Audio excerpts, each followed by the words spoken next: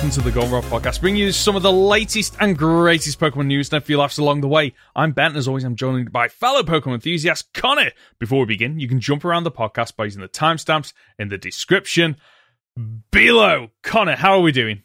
I'm doing all right, mate. It was my birthday over the weekend.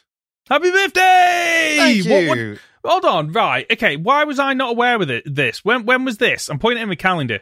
It was on the 4th, so Saturday. Last Saturday, for those listening.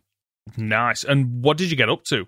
Not a lot. Had a very simple games nights around my friends, hung out, had cake.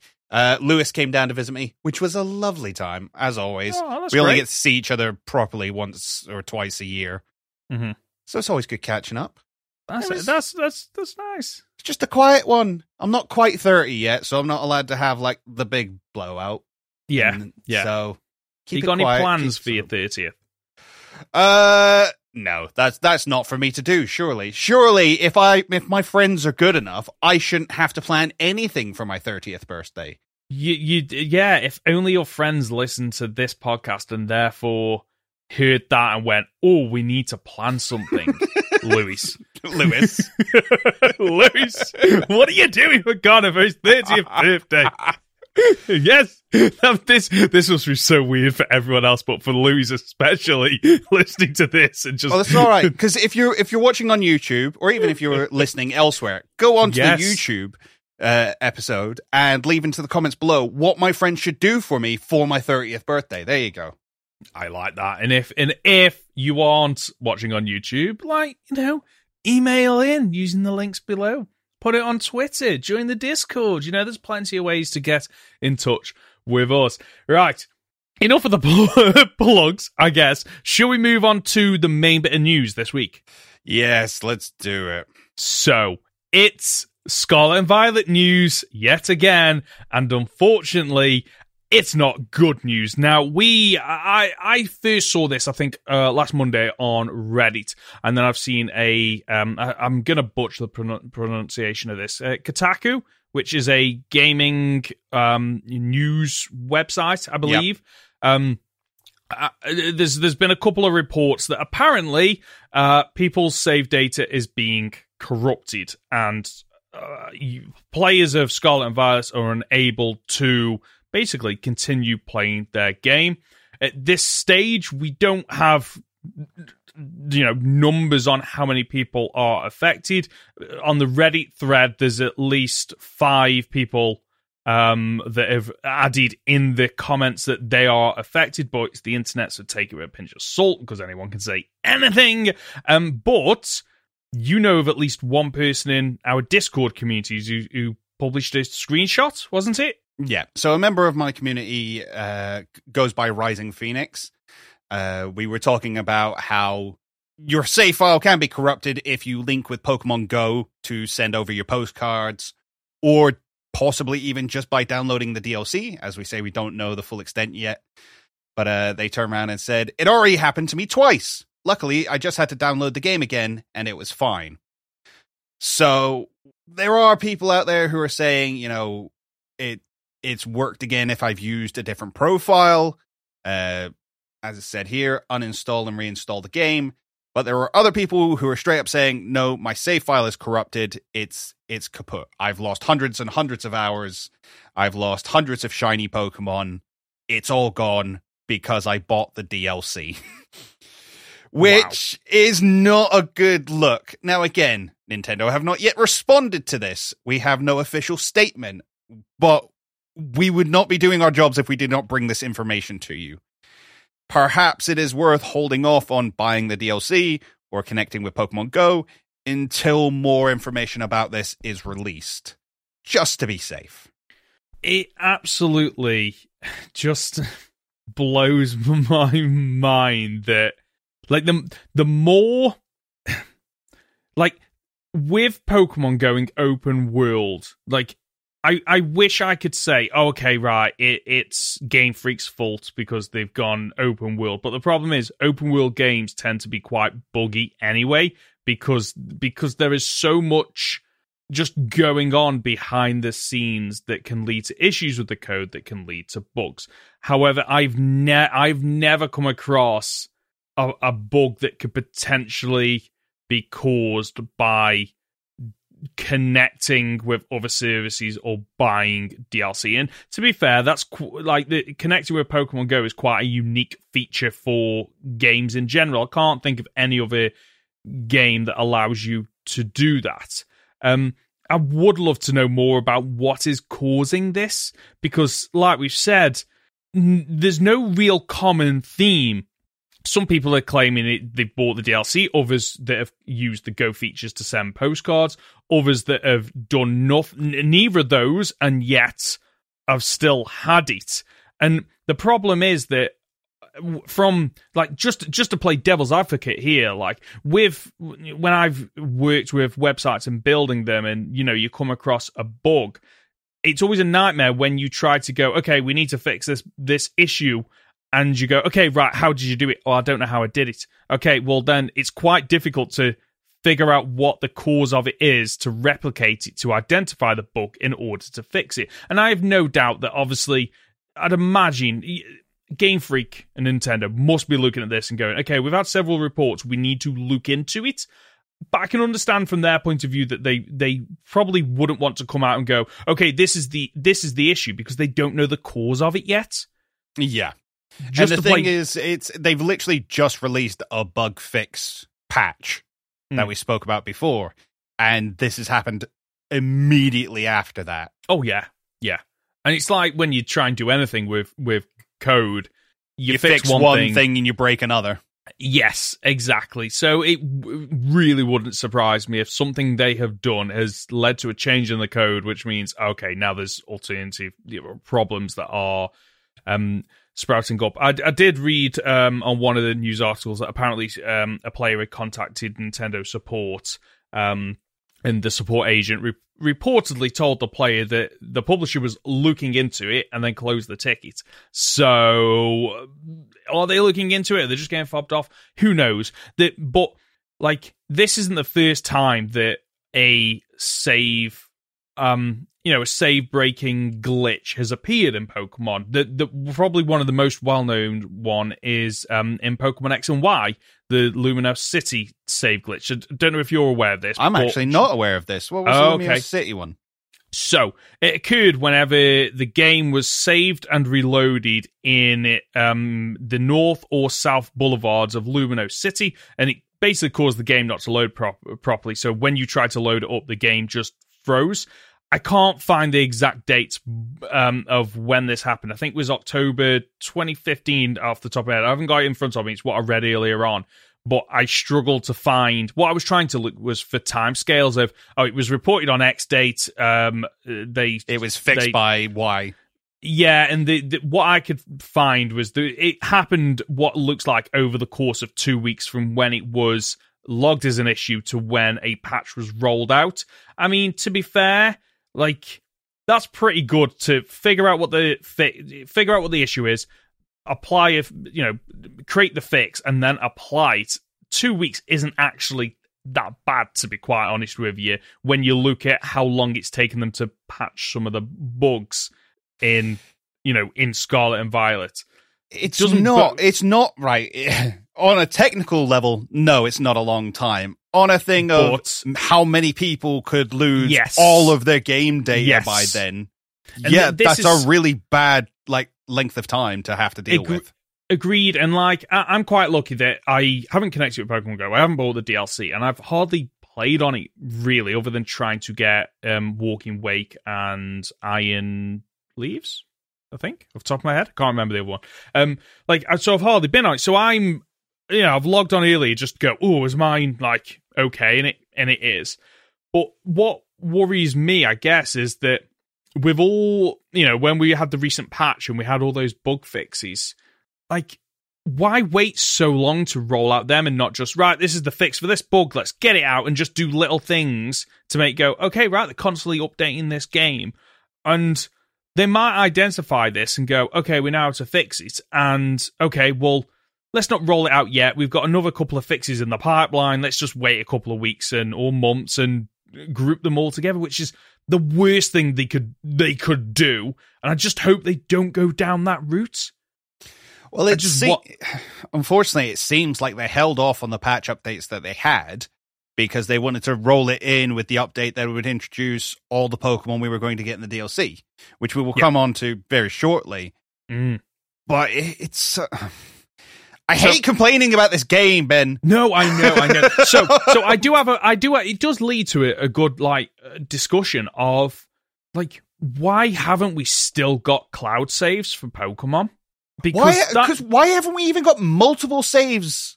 We don't have multiple saves on the same profile. I remember we discussed this in the earlier podcast, and I remember the conversation being, they probably haven't implemented it because there's people could use it to clone Pokemon. Newsflash, the people that are already cloning Pokemon are doing it without cloud saves, so just implement cloud saves. It backs up all the data that people have got. And the cynical part of me goes, well, the reason they haven't got cloud saves is because they don't want you to do free cloud saves. They want you to pay for Pokemon Home to move Pokemon across, which is annoying because they serve two different things. Pokemon Home doesn't back up your save data. If you transfer Pokemon to Pokemon Home and you have this glitch happen, you've got to restart the game. Some of your Pokemon might be safe, but you still got to restart the game.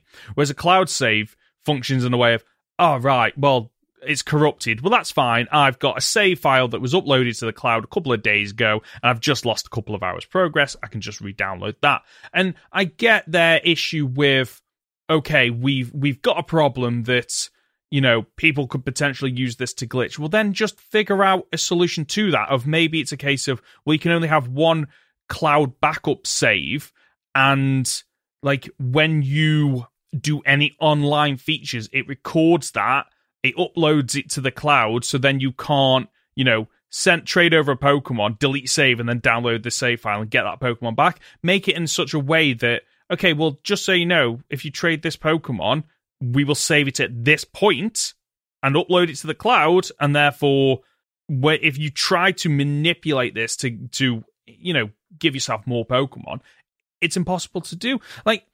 There's an issue here, and it shouldn't be up to the consumer to figure out a solution to it. It should be up to the publisher. Well, here's the other problem as well. Developer. Your alternate solution to cloud saving was Pokemon Home. What can't we do in Pokemon Scarlet and Violet yet, then? Well, yeah, can't use Pokemon Home. You can't use Pokemon Home. Which is, again, in this Kotaku article, they say that one of the people who got into contact with Nintendo support agents got told there's the possibility of transferring Pokemon from their corrupted save onto Pokemon Home sometime in the future when that eventually comes out. I love that. I absolutely love that. Okay, listen, we just need you to be patient with us. We're looking into this. We're going to fix the issue. You might not be able to get your save data, but we can transfer those Pokemon out. To get those Pokemon, though, you'll need to pay us £15 a year. Now, that's not fair. Pokemon Home is free. Yes, but, that's even worse then. Okay, you can transfer your Pokemon from Pokemon Home, but only 30 of them. Oh, you've already got Pokemon Home connected with other things. Well, your basic box is full. So, you definitely gonna have to pay us. This just leaves yet another bad taste in my mouth. But you know what? I know we've spoken about, we want to stop being negative on this game. I, earlier on, listened to I can't remember the name of them, a massive Pokemon podcast that have been going for a decade now, and I was quite reassured that even they were quite down on this game, because I went, okay, right, it's not just us. If everyone else was being positive and we were just being negative about this game, I'd go, are we looking at this wrong? Are we coming from this at the wrong angle? Are we just overthinking this? But no, that, as we've always said, there will be a subset of people that just enjoy it because it's Pokemon and just want to go in and enjoy the game. But me, I don't have many hours to game every week. So, I'd like to invest in games that I really enjoy. And Pokemon Scarlet and Violet, outside of completing it 3 times now, I don't get much enjoyment out of it in the end game, unfortunately. And this is just another one of those issues where, okay, maybe the DLC will make me come around on it, but Like it needs to work. At the moment, the DLC hasn't done anything for the game other than break it. If anything, it isn't added functionality; it's taken functionality away. Which is like for DLC is just absolutely ludicrous. And it's one of these things where, you know, when this fix gets rolled out, when they identify and whatnot, I think we will talk about this again, because I'd be really interested to know more just like the fallout from this and what they try to do to resolve the issues, because the worst thing they could do, I guess, is turn around and go, sucks to be you, sorry, like all your save data is gone and you've learnt nothing from this, and hey, pay for the DLC, please. No, you've already paid for the DLC. You've always paid for more. Now you get to play through. That's what you've already paid for. You paid for more Pokemon, which we took to mean you want to play the same Pokemon again. Yeah. Yes. And like this blows my mind, because like there's an added question of, okay, what happens if in this scenario it is found to be linked to DLC, someone's bought the DLC has then broken their game, and then they go, you know what, I want a refund on the DLC.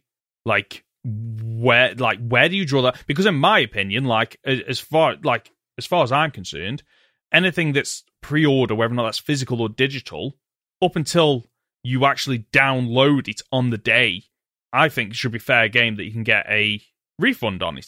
Because should be maybe up for discussion, certainly, but I'm pretty sure, especially if you buy through the eShop, it's like, no, if you're buying this now, you're buying it. It's not. There's no turning back. Which like, I don't agree with that. I get why they do it, but I don't agree with it. But it just leaves another bad taste in my mouth that there are people that were probably excited to buy, you know, get the DLC. They're like, I'm purchasing this on day one. I know it's not coming out for several months, but I just want to have it ready to go. And then this happens. It's a Golden Rule podcast classic, but we say it again. Just don't pre-order things, guys. Just don't do it. Especially this. Please don't pre-order this. Just wait. Wait, please. Let's find out more information. We will keep you updated. That is our job. That is what we will do for you. I actually was thinking about this earlier, because I was thinking, what happens if, like, we get to the end of the year and more bad news about Scarlet and Violet comes out, and we're at the point where we're like, well, we want to review the DLC, but I don't want to pay for it. Like, what would you do? And I'm not advocating piracy, by the way, that I'm not saying, we're just going to pirate it. But, like, I kind of feel like people would want to listen to our thoughts on the DLC, but it's like, how do you do that if you've not done the DLC? And you could watch someone else's Let's Play, but then you're not experiencing yourself, so are your views less valid?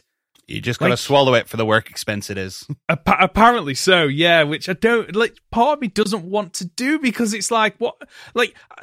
Because we become part of the problem where we're paying into something, Yes, exactly. Yeah. So, yeah, I guess, we'll keep you updated. I mean, if you don't hear anything from us next week, then obviously they've not done anything about it, or at least not acknowledged it, but as soon as they do, we'll bring you an update. Should we move on to the other bit of DLC news about the leak? Yeah, so some people who've just heard that word and have freaked out, don't worry, we're not going to go into severe detail with leaks here, but to let you know that when the DLC was introduced and the 1.2.0 patch was released, people data mined it and found what we presume to be all the Pokemon being brought back in the DLC. Somebody has put together a whole list. I don't have the name for the person. Give me a second. They go by Matchukana, I believe. I might have pronounced that incorrectly. They go by Matt on Twitter. They have put together an entire list of Pokemon who are going to be returning. Some of them, or all of the ones that were in the announcement for the DLC. All the ones at the end. Yeah, I remember you've got like Chingling, Metagross, other ones like that. They're all back. They're all in this list. They have some credibility, and apparently this is something that also happened in Sword and Shield, where they added all the Pokemon into the game and then removed the Pokedexes for them. So what they've been able to do is go through and find effectively what Pokedex entries are missing and work backwards from there to figure out who's being added in. Clever. Okay. Now, a couple of things I want to say on this. There's only one legendary that's being added into the game from this list, which appears to be Enamorus, which is interesting on the fact that we're obviously getting all of the Hisuian Pokemon added in. Makes sense with it being the most recent game and there's no other way to get them, I guess. Yeah. It'll be fascinating to see if Enamorus has more story. I doubt it, if I'm being honest. I doubt it's going to have any story in the DLC. But as the only legendary Pokemon being added in, according to this list, strange. The other one is people have pointed out that most of the starters are returning. One of the ones people keep pointing to is the fact that the Gen 5 starters are not on the list, which Gen 5 remakes confirmed. What? You got to throw it out there. You have to. No. It's Legends Unova. Of course, because there we go. I'm well up for Legends Unova, but that's neither here nor there. Yeah, whether this list is accurate or not, we'll leave it for you to decide, but we thought we'd point out that it's there. Yeah, if you want to go looking for it. I do remember the Sword and Shield list when that came out, because I think I'd looked at that, and that was pretty accurate. I think it was accurate. This obviously raises the same questions I'd imagine that we had with Sword and Shield, where, okay, like, are these Pokemon in the DLC locked behind a paywall? And yes and no. Like, you can, like with Sword and Shield, you could trade them from other people. So even if you didn't have the DLC, someone could trade you one of the Pokemon like Urshifu from the DLC, their version of the game with DLC, and you could still get it, and you could transfer them in from Pokemon Home. So I'd imagine this is how it's going to work, where it's 200 returning Pokemon. Easiest way to get them is to buy the DLC, but it's not the only way to go about getting those Pokemon. Especially the Legends Arceus Pokemon, which does that connect with Pokemon Home yet? I think it does, doesn't it? Arceus connects with Home, I believe. Yes. So that's another way you could get them. And it's quite nice to see that the Legends Arceus Pokemon are coming back. And they're not just going to be lost to history. I quite like that. So I've looked at the list. I'm quite happy with a lot of the Pokemon. It's a good amount of Pokemon. It is, yeah. And it's a nice selection of Pokemon, I feel. And it's good to get some of those Pokemon in that, haven't had love in quite a while, especially some of the Sun and Moon Pokemon as well. So now I stand by the point, though, that even though we have this list, I don't think all of these Pokemon are the Pokemon that we know. I am still under the impression we're going to get some regional variants in here. Now, to be fair, that is based off the fact that, we saw a Chimecho Bell in the live action section of the trailer, and then we heard that Chingling was returning. It just strikes me as a thing, kind of, are we getting a Chimecho variant? Possibly. There were a couple of others, early stage Pokemon. I think Esper was shown rather than Meowstic. And I can't remember Yanma. We got shown Yanma instead of Yanmega. All of which I could kind of see having regional variants in either the Teal Mask for Yanma and Chingling, and the Blueberry Academy for Meowstic. I could see them having regional variants. So I think, although you got 200 Pokemon here, I don't think every single one of them is going to be as we know them. Okay, and that does actually, and they have a history of this because they introduced Galarian Slowpoke in the DLC, and it was, if you go to the train, you could get one of the regional variants. But then if obviously you wanted the evolved forms, you needed to. One of the ways you could do it was to buy the DLC to go into that area to evolve them. So it wouldn't surprise me if they do something similar of, if you go to this area, there's, regional forms of a different Pokemon. And it's just like it's a little bonus, but also it's a bit of it's just one of those, like little nudges to go, this is coming, you're excited for it. You should pay for the DLC. So I'd imagine we might get something similar. And well, it means that, like, they don't want to introduce a bunch of new Pokemon now when we leave Paldea, because what do you suddenly call them? They're Gen 9 Pokemon, but are they Paldean Pokemon? No, because they're not from Paldea, even though they're from the Paldea game. They're Kitakami Pokemon. So, for instance, Okidogi, Munkidori, and Fezandipiti, and Ogerpon, are they Kitakami Pokemon? Even though they're from the Paldea game? How are we going to... I don't think they want to confuse that too much. No. And like we've yeah, and I wish I could go, oh, you know what, they'll have an obvious answer for that. But, you know, several years in, and I'm still unsure where Melmetal and Melton fit in, to the point where, like, when you're on, I think Pokemon Home off the top of my head, when you go to regions, they're just in a kind of question mark region of their own. Yeah, they're kind of they're Gen 7. Yes. But they're not. They're Alolan. Let's Go games. Yeah. But also showed up in the Alola version of the anime, so it's very confusing. It is very confusing. I don't think they want to go down that route again, hence why it hasn't happened since. So yeah, I don't think that's... So I think they'll just go, okay, right. I think they'll just get lumped in with the Paldean Pokemon. I think they'll just go, yeah, let's just make this as simple as possible, even though it's technically not the Paldean region, right? I think the difference will be if you get a different Pokedex for going to Kitakami. Yes. If they turn around and go, here's your Kitakami Dex, yes, then it's different. Agreed. Yes. That's where I stand on it. So interesting news, more Pokemon to come, and obviously I'm always up for regional forms, especially considering we didn't get as many as I thought we were going to get for Paldea. We got like 2. So, yeah, we got the Paradox forms though. Yeah, we did. Yeah, the which Paradox was kind of forms a stand-in this year. Yeah. Oh yes, I completely agree there. They are technically, even though they're Paradox Pokemon, they are, you know, a different form of Pokemon that we've grown to know and love. Should we move on to the next little bit of news?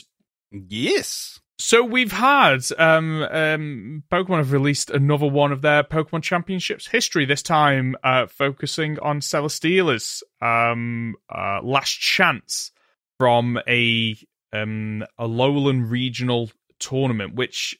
Like, when was episode 1? It feels like we spoke about it a long time ago. It feels like a month ago, if I'm going to be honest with you. I will double check while you speak to the audience. Yeah, it has been a very, very long time. We're not going to go into as much detail as we did on the first video for a couple of reasons. One, like it's not as good.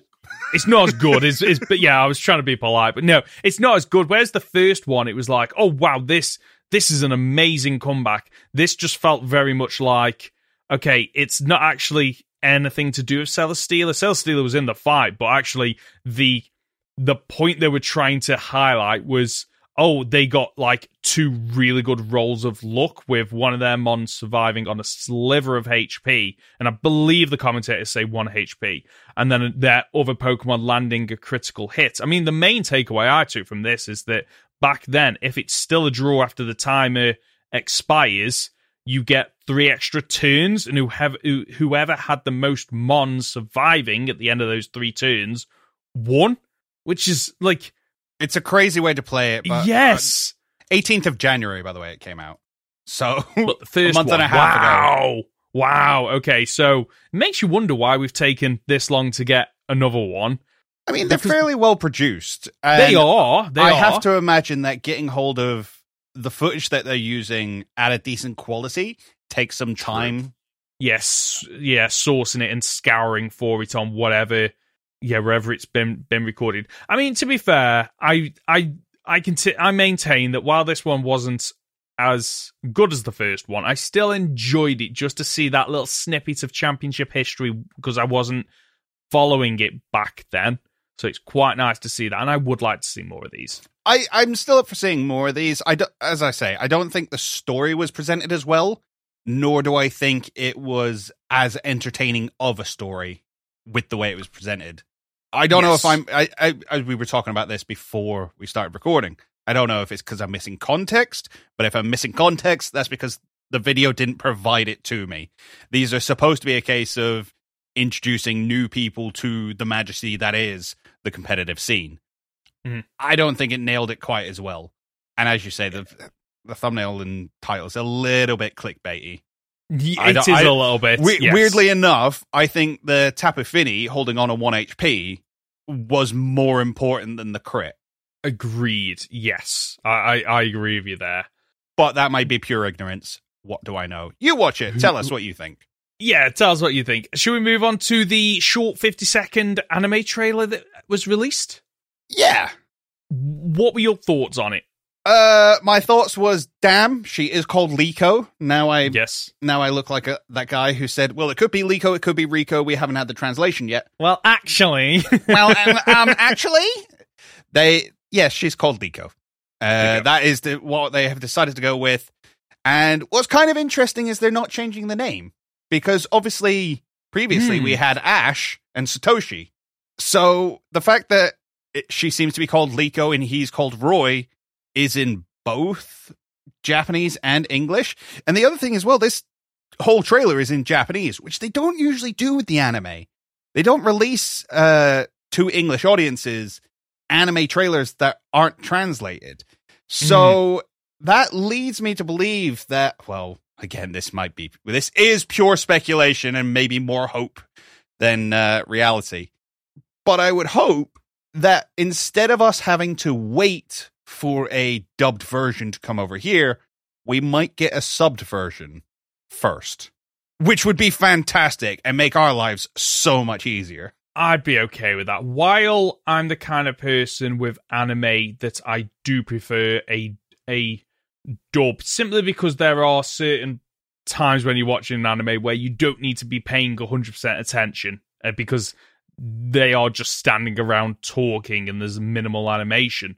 Like, that's my preference, but I would happily watch a subversion just to watch it sooner, I guess, and then not have the issues we had with Pokemon Journeys where, okay, the final Ash against Leon, we finally got the subversion, but we knew the outcome, several months ago.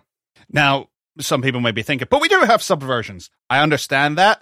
What we're talking about is having them released and easily accessible.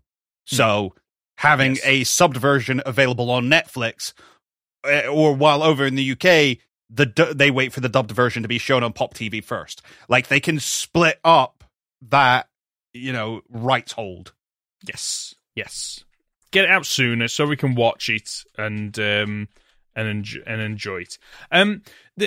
Annoyingly, I kind of wish, we hadn't spoken about this, I think, last week, where we'd had, the pendant and the ball. Pokeball, because it would have been nice to kind of lump it in with this and be like, oh, wow, they're drawing attention to the pendant and the Pokeball, which, the fact that last week we spoke about it so much based on imagery, and it could have been nothing. It could have been, oh yeah, it's just like a little thing. The fact that they mention it, literally have snippets of it and mention, oh, it's a mysterious pendant, it's a mysterious Pokeball, makes me think, okay, they are going to play quite heavily into the story at some point. Yeah. I'm on board with that. Go on. We get two little quotes from our main characters. Mm-hmm. Liko is apparently here saying, I won't find anything unless I look for it myself.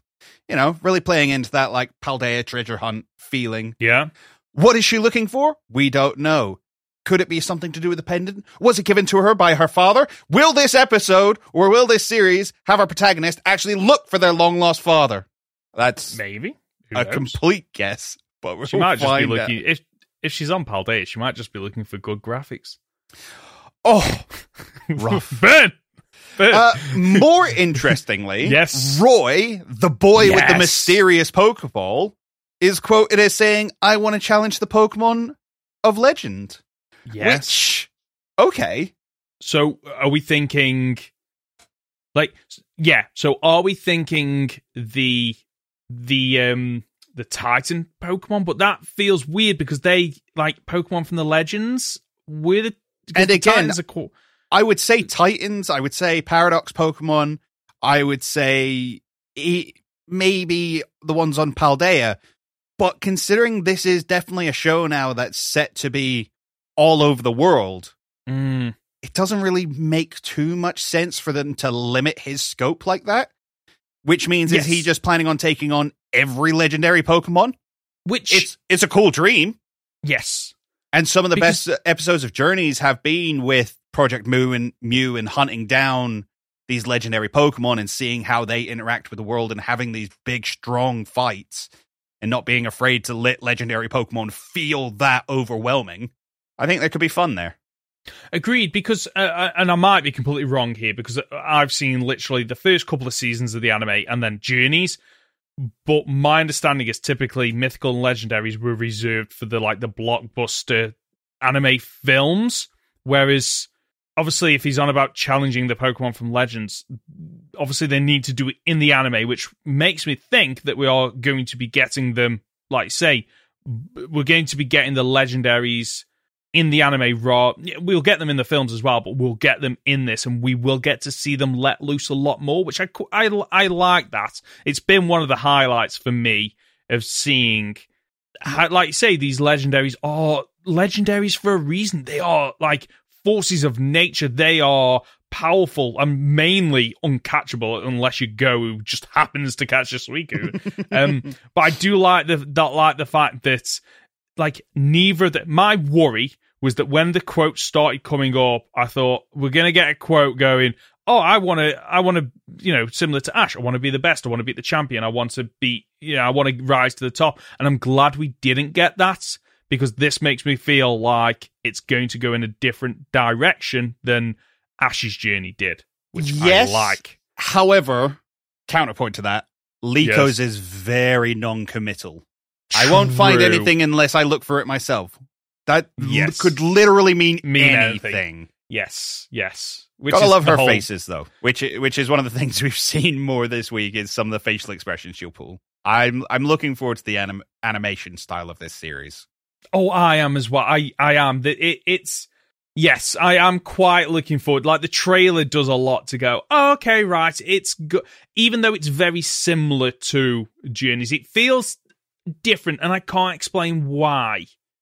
Does that make sense? Yeah.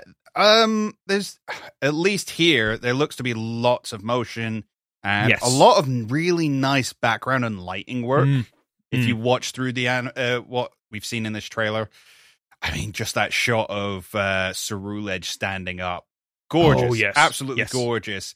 And Professor Freed falling from the sky. Why? No, I'm sorry. You're okay to call them that, because I just don't get why Pokemon keep making sexy professors. Like, what is their problem? Like, what are they trying to accomplish? Like, even Rowan, Rowan's one of them, like, oh, okay, but the more you see him, you're like, and the older you get, you're like, that moustache is pretty damn sexy. Do you know what I mean? You're like, oh yeah, that's a good looking moustache. And this is yet another professor who, to be fair, doesn't really look like a professor, not your typical professor. No, he's got the same kind of energy as Kukui, but yes, but he's also a pilot, and he's going to be taking around the world. And unfortunately, we do see him riding around on Charizard. I hope the Charizard's not his. I hope that's just like one that he jumped onto. I don't need another main character with a Charizard. I'm sorry. Like, for Charizard fans out there, I get it, but we've done it now, okay? Yeah. And, there was a question, obviously, when the news broke that Ash was leaving, that, okay, are we getting a new mascot? How is that going to work? And I do kind of like the way they've gone about this of, there's going to be a Pikachu in the anime, but it's probably not going to play, it's not going to be probably the second main character after Ash was. And I've got a feeling this Pikachu is going to be an anime, but not going to be as front and center. And I was thinking about this, a few weeks back of, okay, if they do have Pikachu in it, how are they going to distinguish it and separate it from Ash's Pikachu?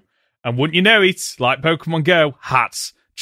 Just another Pikachu hat. I love my Pikachu hats, and this is one that is no doubt going to be in Pokemon Go at some point. We need this in the game. We need a Scarlet and Violet update with this Captain Pikachu hat. It's got to be done. Give it to us, Game Freak. It has got to be done. And what I quite like about this Pikachu, just the image from the trailer, is, Pikachu's looking front-facing. It's got the hat on. It's got his arms folded, and it's just got this look as if, I can cause trouble. And I quite like it. Just from those little things makes me think and hope that we still get Pikachu, but it doesn't feel like It feels like a distinct side character. Yes. It should be like, I can imagine him and Freed arguing on whatever flying ship they have, whatever cargo plane they have.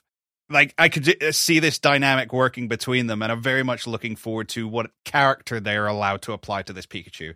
Because, Ash's Pikachu, as much as we love it, it is just a stand-in for a cute friend.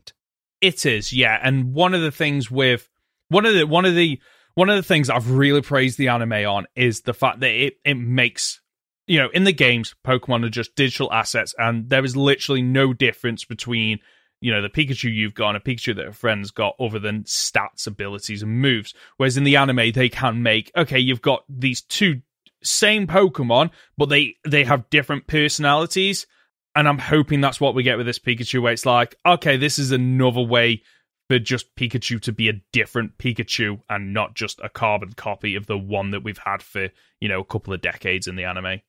Oh, wait, if you have a look at the poster at the end of the trailer, I think we see their airship they're going to be flying in. It's buried at the back there by all the Pokemon, but it is there. Oh, okay, let me just... So it's like a big blimp with propellers and wings and kind of crazy looking, I'm not going to lie. Oh my god, I've just got to the shot where he flies in on the Charizard, and the quality, to be fair... It's stunning, isn't it? It's absolutely just beautiful. And we've got the... Actually, completely forgot to talk about this. We need to talk about... Sorry, the airship. Let's talk about the airship first, and then we'll come back to it. So, that airship, it looks... You know what? It looks like an airship you'd get in, like, a fantasy game, like Final Fantasy, and I'm completely on board with that. Go on. Do you know what it really reminds me of? Did you watch Pokemon 2000? No, I haven't. It's one of the ones I need to watch. It's the bad guy that wants to catch the legendary birds. Is that right? Yeah. He travels around in a big airship that this kind of reminds me of. It's not quite the same design, but that's what it's throwing images up of in my head. Okay. So a couple of other things I'm noticing from like the end of the video with the poster is there's a Rayquaza up at the top left, which I quite the shiny Rayquaza we saw in the reveal trailer. Yes. And if we had any information on this, I'm going to say rival for lack of a better word at this point. I was going to straight up say villain. Yeah, I can see that. No, we don't have any information on him. He seems to have the Ceruledge, judging by the poster. The Ceruledge that we see facing off against Liko and Sprigatito. So we know at least they're going to be fighting at some point. In a suit, half white, half black hair, seems older. Maybe a rival of Freed's more than a rival of Liko and Roy's. Maybe the new Team Rocket, but more sinister. But let's not forget, they did try and do a sinister Team Rocket before with Gen 5 when they were a bit more serious, and it didn't work too well then. Okay. No idea. They've not given us a whole lot to go on with this guy.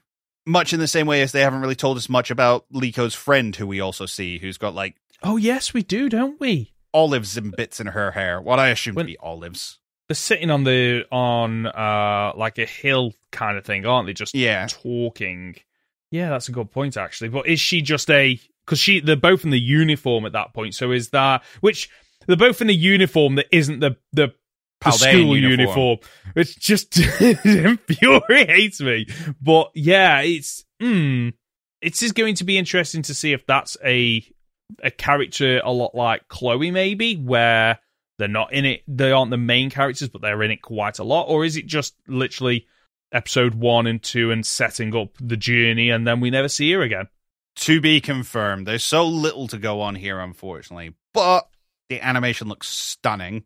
I hope, beyond hope, that they managed to keep it. Agreed. Yeah, this is definitely something where I feel like if you are going to, because the great thing with continuing Ash's story was that, you would get a core group of people that would come back regardless of, the quality isn't as good and all this. And like, you only have to look at the change in style between, that led into, it was Sun and Moon, wasn't it? It was Sun and Moon was the big shift. And I know that some people complained about that, but like, there would be people going, oh, it's Ash and Pikachu. Like, I don't care how it looks. I just want to follow their journey. And for me, there's probably a group of people that go, no, I'm done with Ash's journey, so I'm not going to bother with the anime. So, how do you get that in? And, it's an element of things such as, a good story, engaging cast, but then part of it is, make it look absolutely stunning so that people will go, wow, like, look at the quality of this, along with the other things, and therefore they'll continue to watch it. Because, like, I just want to give the Pokemon Company, like, kudos here, because they could have just kept dragging out Ash's story, which was the safe bet. This feels like a risk, and I hope it pays off. Yeah, and again, I'm now seeing that Liko is setting out with a Sprigatito. I find it hard to believe she will continue after this Paldean entry. So, given a much shorter time frame for stories to unfold, I could see it being a lot more engaging because we don't have to drag our heels. We don't have to wait 25 years for the guy to get good. Yeah, it feels like they could potentially come into this already knowing where they want the series to end and the character arcs and go, no, it's just one, not one season, but like one. Well, realistically, we'll get like 3 seasons out of it. Yes. Minimum. And by season, we usually mean like 40 to 50 episodes because it's still a weekly show. I could imagine them going down to 40, 42 episodes per season. We'll get 3 seasons out of that. That'll lead us on to the next generation of games. And then you can neatly wrap their whole story arc up and let them off. And then you've even got the possibility of meeting up with them in the future in different animes. Did you ever used to watch Power Rangers? Because they used to do that. So they always used to go, okay, this is the new Power Rangers. They'd get several episodes, and then it'd be like the current Power Rangers, which are the new ones, meet up with the old ones as kind of a passing of the torch and to get people excited and to, it's the Power Rangers that I used to watch and the Power Rangers that I do watch, and they're all coming together, and isn't this great? And like I say, they could do something similar. Yeah, one of the ones I was watching a couple of years ago, I got back into Beyblade, and they do Beyblade Burst now, which starts off as a series where you follow a kid called Volt, and then you follow him through the first 2 series, and then we completely switch to a different character, and he becomes the focal point, and even to the point where he comes across Volt. Volt is still in the universe. Volt is still a champion. It's still someone to live up to and beat eventually. But we do that, and then once we followed his story through, we go on to somebody else. And it just creates a universe of characters all interacting with one another, rather than one person who we follow all the time, who must always be the most interesting thing going on. So I look forward to what they do with this. Yeah, definitely. Speaking of the anime, shall we move on to Pokemon Ultimate Journeys? Let's do it. So it's that time again where we continue watching Pokemon Ultimate Journeys. 3 episodes as usual. Episode 10, meeting up with the Monarch. So we're still in Winden following the events of the previous episode, and Go is woken up early, headed over to Motorstoke. Ash is, hoping to join him, but gets a bit distracted, as you would, because Flint from the Sinnoh Elite Four is taking on Leon, and Flint is ranked 7th, it says, right? Yeah, because when he loses the battle, inevitably, because it's Leon, he drops to 8th. 8th, yes, this is... So there's a couple of important things there. It's like, Flint is apparently a really good trainer, which...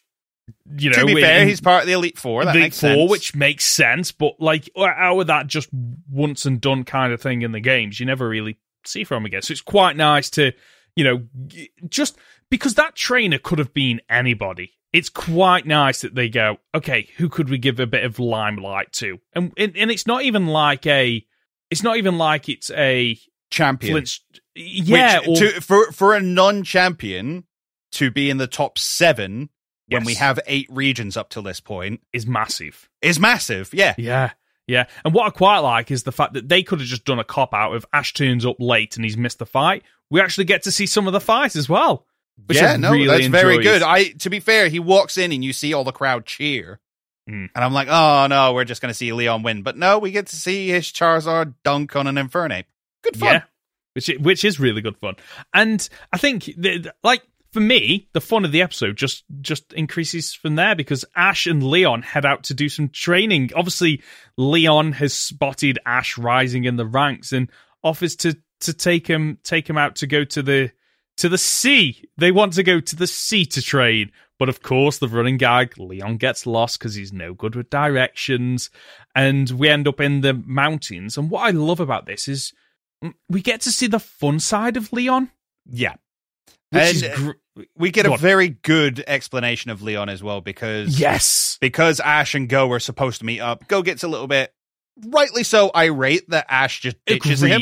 Yes. But at the same time, I'm sat there going, Go, you've showed up to like one of Ash's major battles, okay? You're not the best friend, and you're going to be an even worse friend in a couple of episodes. So let's not go there, okay? He ends up with Sonya, and Sonya, despite her terrible driving, is a wonderful character who I'm always pleasantly excited to see. Oh, yes. And she expresses that, she used to be friends with Leon. She was technically his rival back in the day. And he's not the hero people make him out to be. He's an undefeated champion, yes, but that's just because he kind of likes Pokemon and nothing else. And it's hinted at that he has a lot in common with Ash. That the two of them just get Pokemon and that's all they get. They think of everything through Pokemon battles. That's how they approach the world.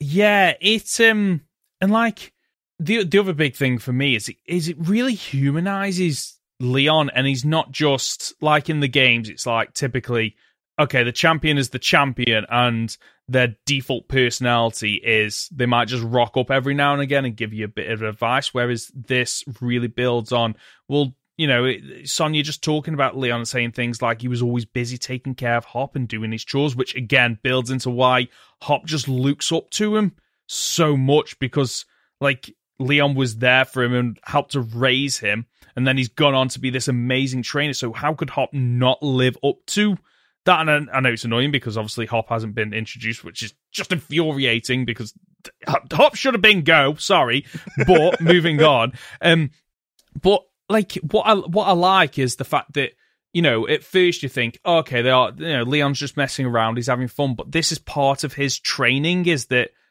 it isn't always about the serious like battling side. It's partly about playing as well, which makes sense because he's building these friendships and he's seeing them as more as just they're not just tools to win championships. They are his friends first and foremost. Yeah. And to get to see him spend time and it does help to explain like, okay, if anyone could beat Leon, it would be somebody who shares his attitude.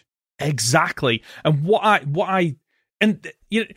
to heap even more praise on this episode, we get to see something that wasn't even touched on in the games where he talks about the Battle of Eternatus and just that he was like he couldn't win. It was the first time he felt underpowered. It was the first time he felt like there was somewhere for him to go, which is a beautiful statement. Like the idea of, I reached the very top and I hate it. Yeah, because now there's nowhere to go. Yeah, and it's beautifully phrased. The idea of like it terrifies me that this is it. Yeah, and then I really like this episode. Sorry, I I'm getting a little bit emotional. Agreed. Like the fact that like in the games you get to see this Eternatus fight, and then it's not even touched on how Leon thinks of it. Leon just like his Charizard protects the Pokemon. Leon gets blasted back, and then Hop and the protagonist, the silent protagonist, like solve the issue and beat Eternatus and catch it, and that's kind of like there's no follow on from that. Whereas in that's this, not true. Is there? There not? Is a follow up. If What's you the bring follow-up? Eternatus to the fight with Leon, he makes a remark about the fact of course you would bring the strongest Pokemon in Galar to this fight. I feel honored. I feel honored that you would consider me such a worthy fight. I'm going to look up what the actual quote is. No, I didn't know that. Like, it's so good. Oh, that's infuriating because I have bought Eternatus to that fight and I've just never noticed it. That is infuriating. But like, speaking of Eternatus, like, I love the fact that, he lost to he lost. He actually did lose. He might not have been to a trainer, but he lost. And like he realizes he's both frustrated and excited because there are stronger things in the world. And it kind of reignites this passion. And I can't wait to see, like, obviously in the games when you beat Leon, he does that kind of like, he looks down, he looks all somber and upset, and then he smiles and he throws his hat on. It makes that scene in the game even better because is that why he's smiling in the game? Because he's realized, okay, there's somewhere for me to go from here in order to, build up, to improve, because there's now a trainer who is not my equal. He is my better, and I'm going to figure out how to, beat him. And it's a shame we'll never get to see that in the game, but I just love the fact that it just gives so much character to a champion who, when I found out about Leon, it wasn't even in my top 3, probably not even in my top 5, but now actually, because of this anime, I'm like, actually, I can see why people like him as a character. There you go. I've just found the exact quote. Oh, you've even added Eternatus to your party. The greatest challenge with the most powerful Pokemon. Is that it? Now you're really getting me excited. Just, what Brilliant. A freaking hero! Yeah. Wow. So, yeah, like, massive praise for this episode. I honestly, because on the website I saw the thumbnail and I thought, oh, this is just going to be a filler episode. And it was everything, but it was amazing. Yeah, really liked it. Animation holds up, which it kind of really didn't need to do for this episode. Agreed, yeah. So, like, with the Corviknights and using Assumedly Silverwind, or... Yes! I'm not entirely sure what they were using, but yeah. It was all really pretty. It really was, and like you say, they didn't need to for this, because a lot of it could have just been sitting down and talking, but yeah. Should we move on to episode 11, a One Stick Wonder? Yeah. Okay, I have thoughts on this episode. Okay, so let me just set the scene for people. So, in the wild, we come across a Thwacky, which is dead weird to say, missing one of its sticks. Go tries to catch it. You literally have a Grookey that will evolve probably in the next couple of episodes. Why? But Grookey seems to have a connection with this Pokemon. Thwacky is teaching Grookey how to use its stick. And we find out that this wild Thwacky is struggling in its tribe because it's only got one stick, so it's struggling to keep up with the beat of the other Pokemon in the tribe. Grookey, Ash, and Go figure out that they can help this Pokemon by basically... to keep the same beat, it just needs to double the amount of times that it hits. Right, okay, yeah, sure, that's where we're going with this. They train, as they usually do. We encounter, I think, the possibly mother or sister of this Thwacky. It's obviously a Is it female. not the partner? Is it the partner? I didn't think about that, yes. But after some training, Thwacky is able to keep up with the others using only one stick. Grookey seems to be sad at the thought of leaving, and Go offers to let him go. However, Grookey just jumps on Go and grooms him, which shows the friendship and trust. Yeah. So, what are your thoughts? Kind of a lot happens in this episode. I don't think they commit hard enough to the story.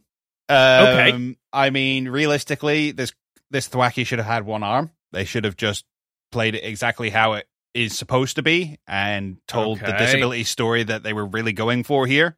I get that it's like, oh, well, it's lost a stick. And it's like, guys, you can replace a stick.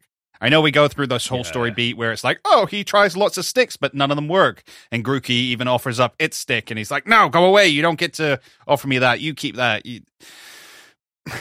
It should have just had one arm. Okay. I think if they committed to it, it would have pulled on the emotional heartstrings a lot more. Obviously, there's a whole issue with that. Yes. Of showing dismemberment and stuff. I think, do you remember the issues the CBBC had? Or was it like CBBS hired a presenter who had half an arm and it caused outrage? Really? Yeah. So when was this, by the way? Just off the top of your head. Oh God, maybe 10 years ago now. Right, but okay, yeah. The point stands is that kind of stuff doesn't play well with a lot of parents. Kids are fine. Usually. They're like, why is that different? Okay, it's different. Moving on. How dare you show that there are people in this world who are different? Like, just like the thoughts that go through parents' heads sometimes. It's like, I'd much rather have someone with a disability on there because it's a teaching point for your child to go, listen, there are people that, don't get dealt the best cards in life, and it doesn't mean that they are lesser people. They still have all the same experiences in life and can do anything you can do, maybe in a different way, but they can do anything. Like, it's a good teaching point. And like, I didn't think about like only having one stick and it being almost a metaphor for having a disability or losing an arm. But I know why they didn't commit to it. But now that you've brought that up, I'm on board with it. And yeah, they should have gone down that route. The other thing I think as well is I don't need Ash and Go in this episode. Yes. This should have been a Pokemon-only episode. Agreed. I don't need their chiming in. I don't need them telling me what's going on. Just let me enjoy the Pokemon interacting with one another. Because what eventually comes down to is Ash somehow teaches this Thwacky to double time by getting Sirfetch'd to beat it up. Yes, I know, right? I don't get the solution. I don't think they really helped here. Go is not really learning a lot about his Grookey, which I feel like the episode was supposed to be a case of like, Go and Grookey grow closer together. But they don't really. Go does his whole thing of, maybe I'm not a good trainer. I should let you be. Go, I'm so glad that Grookey just cuts him off because I'm so sick of seeing it. Well, he tried to do the same with Scorbunny, didn't he? Of course he did. And he tried to do the same with... did he do the same with Sobble? I can't remember if he did or not. I think there was an issue when it evolved. And it kept trying to run away, and he was like, fine, you do that. Yeah. So I think the one thing that they were obviously trying to get across in this episode is that... it's brought up quite early on that when the Grookies groom one another, it's a sign of showing friendship and trust, and that's where it leads at the very end. But, like, you didn't need Ash and... Like, say, you didn't need Ash and Go there. Like, that's almost like the end credit scene, Grookey returns home, and then he jumps on, goes ahead, and, he does the grooming, and Go might not understand it, but us, an audience, had it earlier on of, okay, so that's why. It feels like they went through this whole episode just to show that that Pokemon and Trainer have friendship and trust, which, I'm sorry, we like, Go's had them for several, episodes now. We know they have a friendship and trust. Like, and that's not how they set the episode up either. That's not like the answer that we're looking for. Well, no, it's not. The episode is like, Grookey is too rambunctious. Maybe if he meets a Thwacky, he will learn to be less rambunctious. No. None of that is answered. Instead, we shift focus onto this Thwacky with one stick and just kind of finish that storyline, but in a fairly unsatisfactory way in my mind, of just like, it kind of learns out the blue that I guess I could do double time. Yeah, it almost makes me wonder, like, why did they go with a wild Thwacky and not have this be Go's Grookey evolving and then having this issue because it misplaces a stick, or however you want to, have that story to so the elements of it are there, but it plays out slightly differently, and then you could have it where, Go and Thwacky have a bit of a mismatch, just like Go and Raboot used to have a mismatch. And I guess you probably, maybe the reason why is because then you're repeating story elements of, okay, Trainer and Pokemon don't quite understand one another and they come together to figure it out. But then, I guess, thinking about it, like we mentioned about ages ago, the episode where Ash and Pikachu fell out and it felt forced, and maybe that's why they didn't do that, actually, thinking about it here, because they've got a forced tension and drama when actually Grookey and Go get on really well already. Yeah. As I say, the biggest issue with Grookey is that it's just a pain in the butt. And that problem is not solved by the end of this episode. I don't think that is ever going to be solved. No, of course. Because that's just like... That's just Grookey. That's just Grookey, and this is the humor that we're playing into. He's a punk rocker at heart, and you can't chain him down. Yeah. I came into this episode thinking, it was an alright episode, but actually, like, the discussion we've had goes back to what we said before. Like, it was a good episode, but it could have been better executed. Yeah. It also doesn't help that the musical beats in this do not match up with the animation in the slightest. Oh, I didn't know that. You can't have an episode about drumming and have the music that the Pokemon are supposedly drumming not match the beats that they're doing. That's just not good enough. That's not good enough. One thing that we do need to point out that we haven't even mentioned that this is the first sign of Rillaboom, isn't it, in the anime as well? It is, yeah. Yeah, I quite like how Rillaboom comes across, and he just seems like a really chill dude.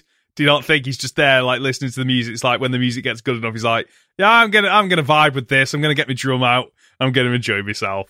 Yeah, it's a far shy from the Reddits I've always assumed Rillaboom to be. You're not a big Dragon Ball fan, are you? No, afraid not. Yeah, no. For those of you out there who are, Rillaboom has always reminded me of Raditz. But yes, let's move on. Yeah, let's move on. So, episode 12, Battle in the Freezing Raid, and it's time once again to catch up with Project Mew. Go seems distraught about the latest trial, which will test his battling skills and cooperation. Go, you've been cooperating with Ash for a couple of seasons now, and you've literally battled Eternity. You've shown your battling skills. So I was a bit like, okay, this feels a little bit. I get that his battling skills and cooperation do need work, but it feels like out of all the trials that he's had, this seems the most realistic, the most achievable. Yes. Just go have a battle with it. Don't collect anything specific from it. Just go have a battle. Yeah. Which is even weirder when the drone shows up. It's like, wait, so the drone knew where Articuno was, and all of these trainers know where Articuno was, and you just want to record them fighting it. It just looks like they want battle data, which, okay, make that obvious, because it isn't made obvious. So, the project, as always, throwing him in the deep end. He has to battle Articuno in a raid. These trials are not easy. We're off to the Seafoam Islands in Kanto. I do like at the start, Go takes leadership and he's choosing directions. I'm battling the wild Pokemon because obviously this is his episode and not Ash's. Ash is there as a supporting character. I like that. What was news to me that I hadn't maybe picked up on in previous episodes is that along the way they come across multiple trainers who are also attempting Project Mew. And I thought this was just there's something about this Go kid, let's give him a try. But no, it seems like there are multiple people, and then they earn tokens, and whoever has the most tokens basically get brought onto the team. But, if I missed that in a previous episode, is that new to this? So this is the first time we've seen so many other challengers, because the two that we've been introduced to before, whose names still escape me, the red one and the blue one, the Urshifu twins. Yes. They don't seem to be challengers. They seem to be people who have successfully joined the expedition squad. We know that Gary is a challenger, because obviously Gary was a challenger before Go was. Are all these kids who we get introduced to in this episode, have they all had recommendations from professors? Potentially, but I thought Gary was part of this, but thinking about it, he also gets tokens.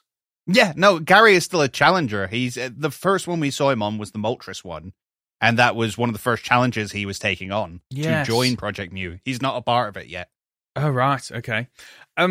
Okay, during this, Wild Graveler charges at him. And did you notice Go pushing Ash out the way?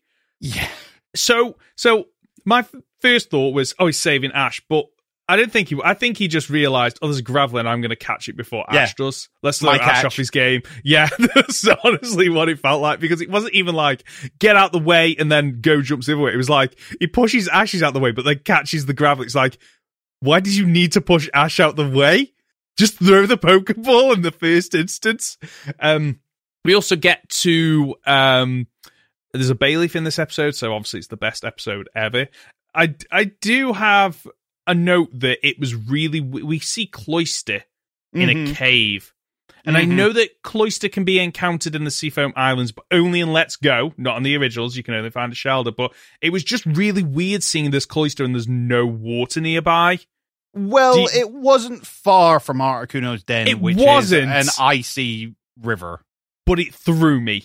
Yes, I'll give you that. The way where it was shown was odd. Yes. And we also get to see, is it Horace? Horace, yes. Go's friend from, well, we saw them last in Johto. They were out by Celebi's shrine, right? That was it, yeah. Because that was the whole backstory of they were friends and they left a letter, was it? And then there was a misunderstanding. You're my friend, but you're not my friend because you didn't show up the next day because you were ill, but I didn't know you were ill. And then years later we met up. That was it. Everything's great. Yep. And odd that he's joined this side of the story, though. I mean, it's nice to see them bring this character back, but like there was nothing in that previous episode that made me think, oh yeah, he'll want to be part of Project Mew. Yeah. Just kind of out of the blue. They do kind of spin it off as a case of, oh, well, I want to catch Celebi, so I'm going to catch every psychic type on my way to Celebi. Okay. Yeah, sure. Like, it feels to me like, okay, it's a raid, we need a fourth character, but, okay, we don't want to put the legwork into introducing a brand new character. Okay, is there anyone that we can pull that we don't really need to introduce? Oh, yeah, there's this person here. That's kind of what it feels like to me. We get into the raid, and it gets off to an absolutely terrible start for them. That each of them send out a mon, and they all just get one-shotted before they even land an attack, just thrown back against the wall. Again, just showing how powerful these legendary Pokemon are. But through a combination of, working together, and I think Gary takes the lead, doesn't he? And comes up with a strategy to beat the Articuno. Then I say beat it. They don't win, do they? No. Basically, Articuno just goes, okay, right, I'm off. I'm done now. The way Articuno leaves looks terrible because it's almost like, okay, here's Articuno as a PNG. Okay, drag it up and slowly decrease the size. Don't even move its wings. My people need me. Yes, exactly. That's exactly what it looked like. And I just sat there going, okay, I get that you need to get Articuno to leave, but that was good. Like, you didn't even make it flap its wings. Like, it looked terrible. And what one of the things that really annoyed me about this is that at one point Go asks if cooperation is really needed for Project Mew. And I'm just like, yeah, you dummy. Like, what are you talking about? Exactly. It's just like you're literally joining a project with other people. Like, of course, cooperate. Why are you asking such a stupid question? Oh, well, I thought I'd be tracking down Mew on my own. Like, well, good luck. Have fun. You don't need to be part of this project to do that. Yeah, go off. See how far that gets you. Like, I enjoyed this episode. But it's just another one of those episodes where I'm like, why have they taken this direction with Go's character? Yeah. I mean, it's been there from the start. He was never good with people. I get that, but that's absolutely true. It's just weird that, like, Go's asking a stupid question about cooperation. He has cooperated with multiple trainers down the line, both in terms of Ash, Chloe, and then taking part in raids and stuff like that. So it's like, why are we having this episode with Go almost being reset to 0 in terms of cooperation? Yeah, I'll give you that. Like, and again, I think it's supposed to be because Gary's on the scene, yes, and he makes him nervous. Yeah, it almost feels like, to me, this should have been, okay, the lesson is that, okay, I need to cooperate with someone who I don't necessarily like. Yeah. As opposed to my two friends who are here who I still can't cooperate with, despite the fact having traveled with one of them for how long now?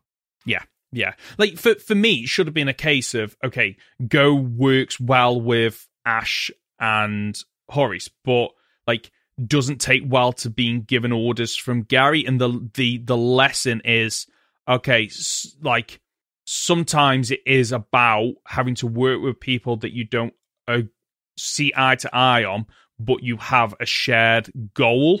and that is the priority. Yeah. And it's interesting because Gary kind of points out at the end, it's like they never expected to beat Articuno, but he says they could have lasted much longer if Go had listened to him.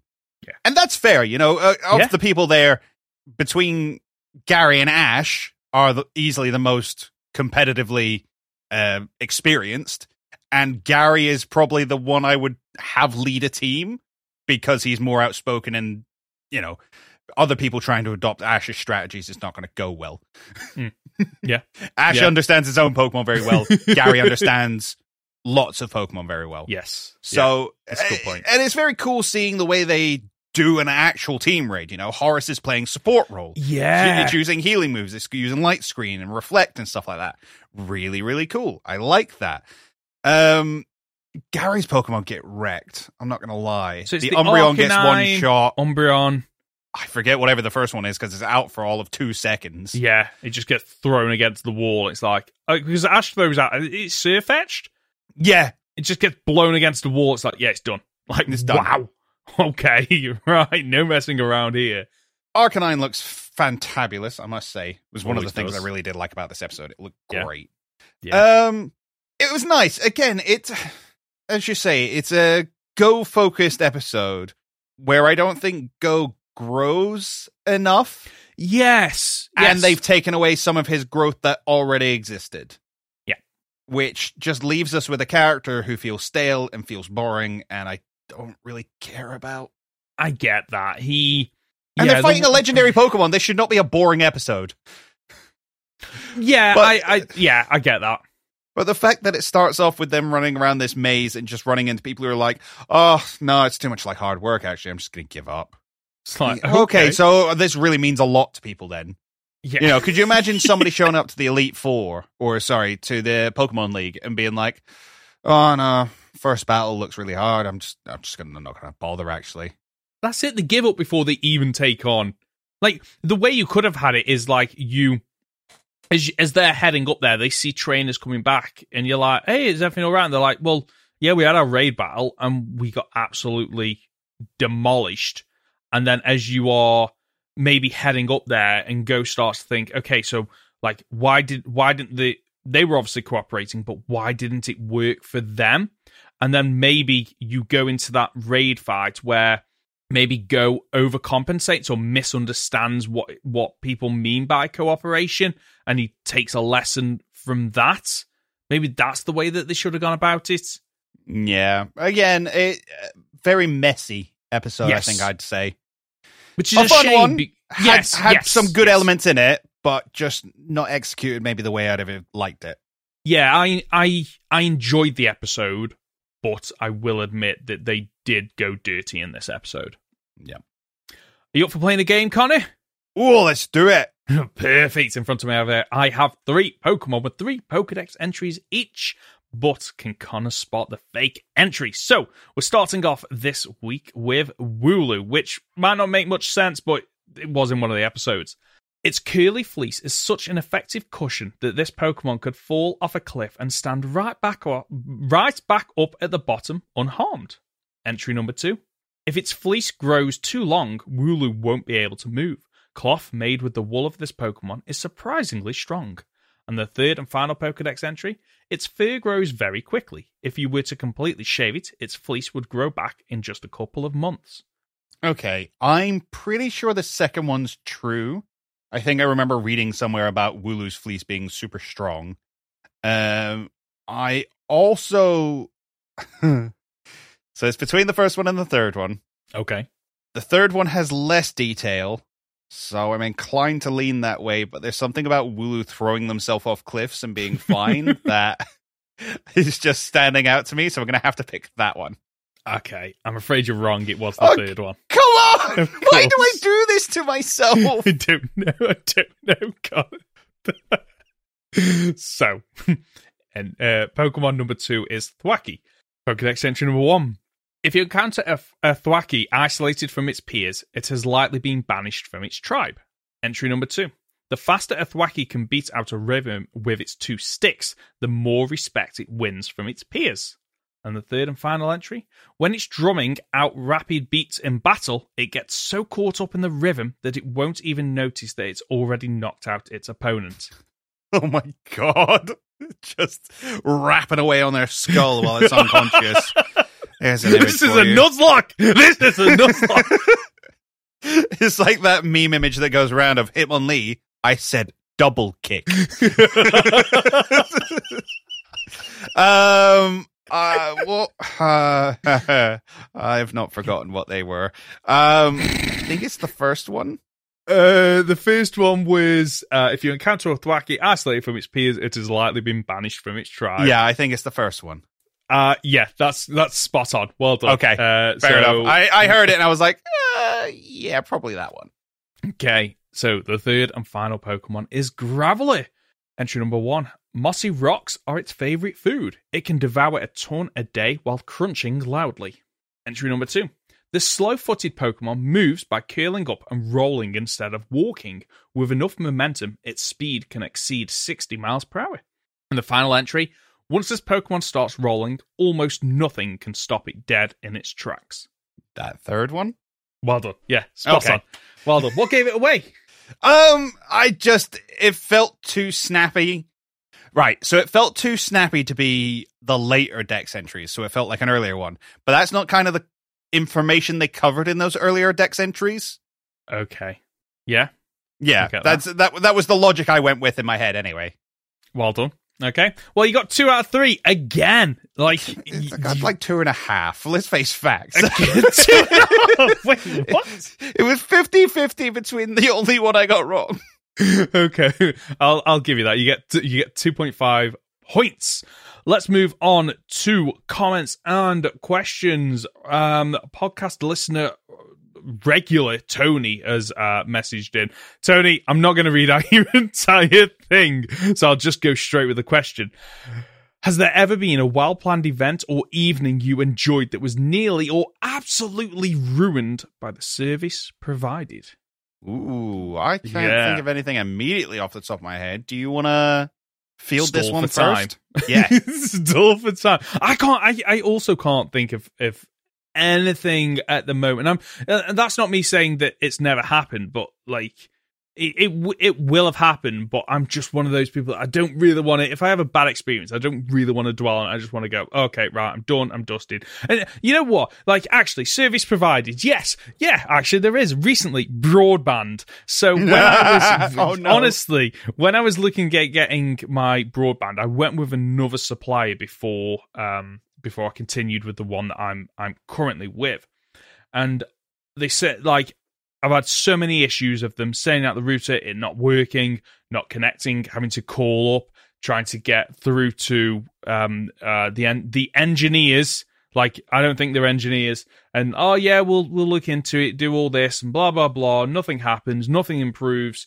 And then, like, you try to call them and contact them, and you just get passed around. Nobody knows, like, the status of it, to the point where they couldn't find my account number. And they were saying, oh, yeah, it's because you're brand new and you're not on the system. I'm like, wait, how can... Like, literally, you've taken my direct debit details, but you're saying I'm not on the system. Like, that doesn't add up. Yeah. And the fact that, like, when the following day I tried to get in contact, it was like, oh, yeah, you're still new, so obviously your internet's still setting up. So, contact us again. I'm getting fobbed off. And then the following day, having the issue of trying to contact them, get through, and they're like, oh, our systems are being upgraded at the moment, so we can't actually retrieve your details.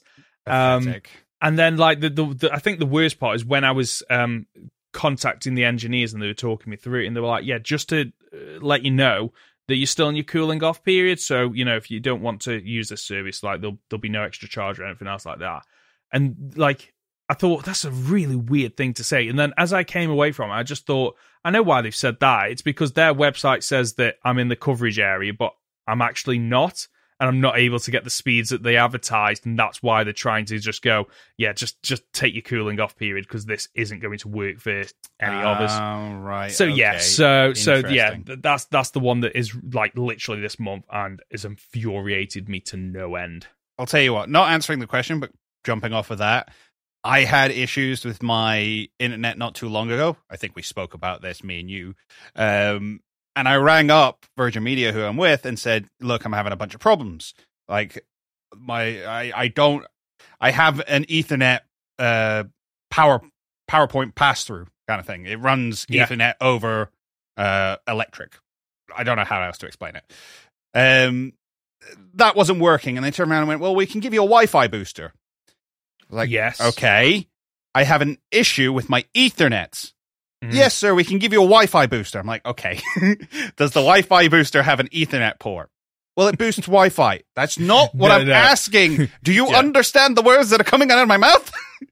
And it got to a point where I spoke to the third person. Now, I used to work in tech support for network-connected devices. So I kind of know what I'm doing, and I know what I'm saying.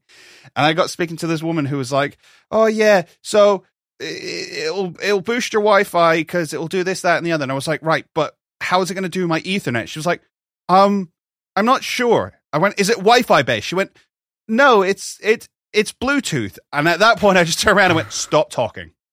Stop talking. You don't know what you're talking about." No, which is fine because you work in sales or you work in initial response. But put me in contact with someone who does know what they're talking about, please. I don't mean to be rude. You've been lovely, but this conversation is over.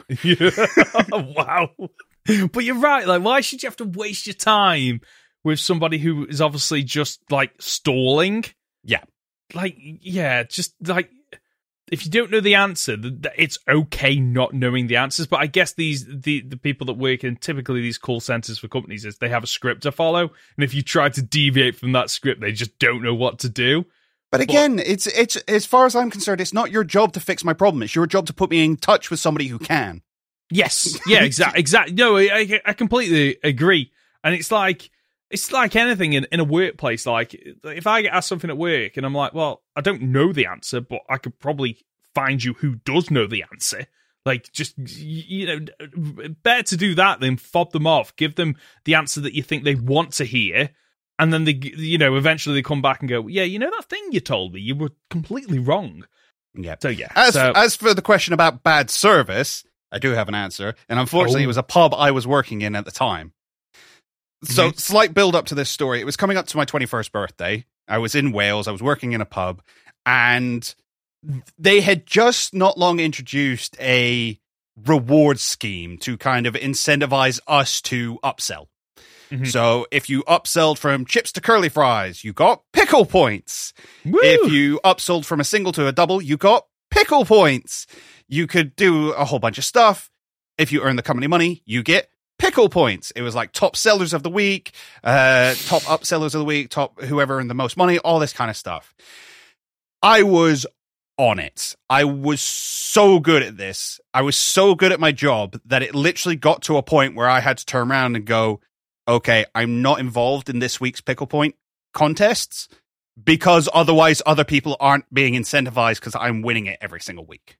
Now, the whole point of these pickle points was that you could trade them in for, holiday time or drinks at the bar or food kind of thing. It was supposed to be like, it's nothing huge, but it's something you can gain.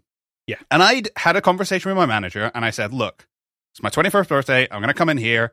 I want a bottle of Jägermeister. That's what I drank at the time. I want a bottle. He was like, yeah, you'd have to earn this many points for that to be okay. And I was like, that's fine. I've got that. Don't worry about it. Yeah. Came to the day. I walked up. Can I have my bottle of Jaeger? He went, no. It's like, what do you mean no? Oh, well, I ran it up. I ran it up with management, and they said it's not allowed. I'm like, I don't really care. You're my manager. You told me for the last 6 weeks that it was okay. I worked my butt off for this. You're going to give it to me. Otherwise, I quit. Right. I'm not being funny. Those are the two options right now. And petty or not, I did get my bottle of Jaeger, but it was not how I wanted to start my night, having an argument with my manager. Agreed. Whilst I'm drinking in the pub I work in. Yeah, wow. I hated that place. Did you? You wouldn't recommend it then? Pickle points. No. Why pickle points? I have no idea. I think it was like the system that was run in a bunch of was that run by Marston's? Yeah, Marston's, yeah. I can't remember if that was a Marston's pub or whether the next one I worked in was a Marston's pub. That's weird. A weird name, but yeah. Yeah, it was. We became franchised, and I think it was what they ran for the franchises across the country. But yes, yeah. Bad service from my own pub. Harumph. I like these questions that aren't about Pokemon. So, people, if you've got a comment or question, you can reach us by leaving a comment on our podcast on YouTube, by emailing goldenrodpod@gmail.com, by leaving it on our Discord channel, or by using the hashtag goldenrodpod on Twitter. Connor, what have you got coming up? Not a lot at the moment, mate. I kind of took a little bit of hiatus for my birthday. I will get back to work shortly and let you know next week. Okay, perfect. So here's what I've got coming up. Still chipping away at the Cycles Are Only video. The audio is taking forever to just edit and take out all the breaths and just does my absolute nutting.